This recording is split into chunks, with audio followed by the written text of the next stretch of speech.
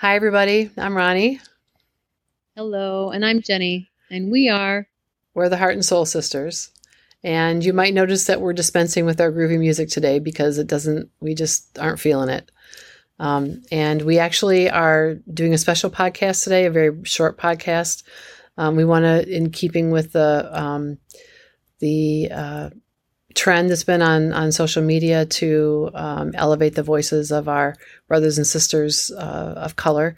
We are not going to do a normal podcast, but we did want to say just a few things and then point you to some resources that we think might be helpful. So, Jenny, you want to start? Yes, I do.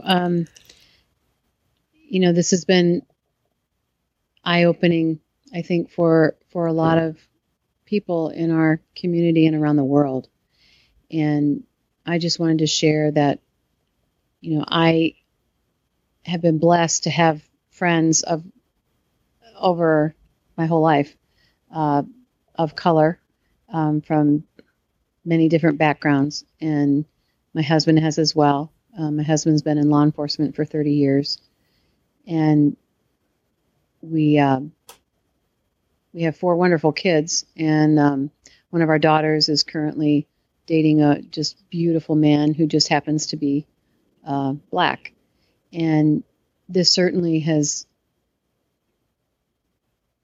been very difficult to watch and feel so powerless as a person with privilege. And to hear people's comments. And I've been very fortunate to have a marvelous sister who's a sociologist and a niece who's a social worker as well, point me in the direction of some podcasts and different resources to read, to try to better educate myself on the plight of our brothers and sisters of color and what I can do to try to help make things better. And so that's what we wanted to share today. And Ronnie, you had some information that you wanted to share. Yeah, if you're listening to this as an audio, you may have guessed but may not know entirely. Jenny and I both identify as white. And I've done a lot of anti-racist work, and I teach about this in my class as a sociology professor. And I just wanted to share with our audience one of the things that I always do with my students whenever we start having a discussion about race, because it's highly emotional and it can be volatile. And, emotions range from anger to shame to pride to grief on both sides of the color line, right? Students who identify as white and those who are people of color who've had some, lifelong experiences with oppression. And I try to diffuse it by saying, okay, I know that the white people in the room are really concerned because when we start talking about these issues, and we have to talk about them, that's the only way through this, is to try to have these conversations, is that white people are really afraid of being labeled a racist. And so what I always say at the beginning of my discussions with my students is I say, okay, I'm going to let you off the hook just a little bit by telling you that, those of you who are in this room who are afraid that you are going to say or do something that's going to look, sound, feel racist, you are, because you are racist.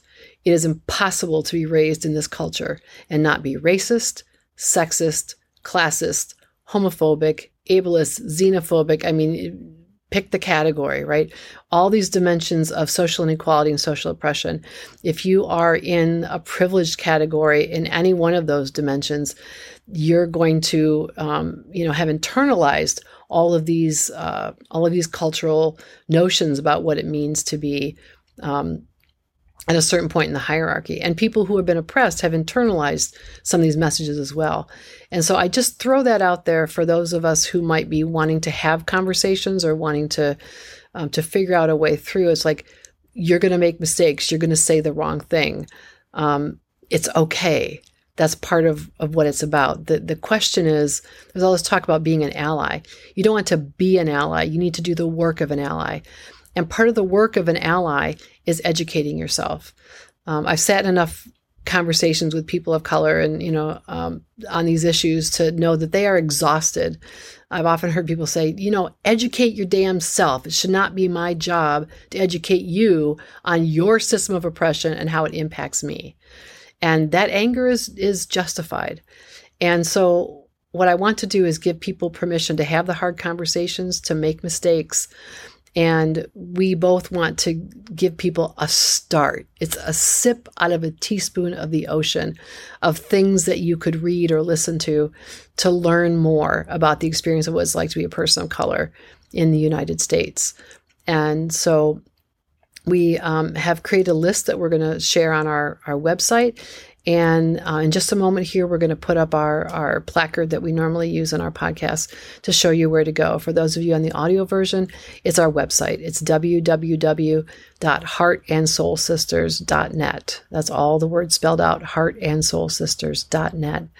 And again, we'd love to hear your comments, feedback on what you're reading. If you want more resources, we can certainly point you. But it's really incumbent upon those of us who want to be part of the solution to really engage in the conversation and the educate ourselves, the process of educating ourselves. Yes, and I just wanted to share, listening to this wonderful podcast called Blacklight, BLACKLITE. These young men are speaking from their own experience, and one of the speakers on the podcast that I've been listening to the last couple of days said, it's not the job of the oppressed to fix the oppression. It truly is the job of the oppressors. And he shared about how this is an institutional thing. It's not, we're not looking so just at one-on-one racism and oppression of whites over minorities, but how do we deal with these? I'm married to a wonderful cop who's heartbroken every time he sees these types of oppression and brutality of whites, white officers committing against blacks and other minorities. But my husband's response is exactly what this young man said in the podcast. He's like, why didn't that boss, address this man, this officer's, hostile behavior in previous incidents? Why didn't the commander of that department address that? Why is this tolerance being allowed in our institutions in our country? And that's where I think we, as people of privilege, need to look at ways of how can we make this better. And it comes from making our voices known. Yep. We have to know what we're talking about. First, we have to educate ourselves, and then we can add our voices to the chorus calling for change right now. So I think we'll leave it right there. And again, you can go to our website to get more information. And wishing you all so much light and love and peace. And peace.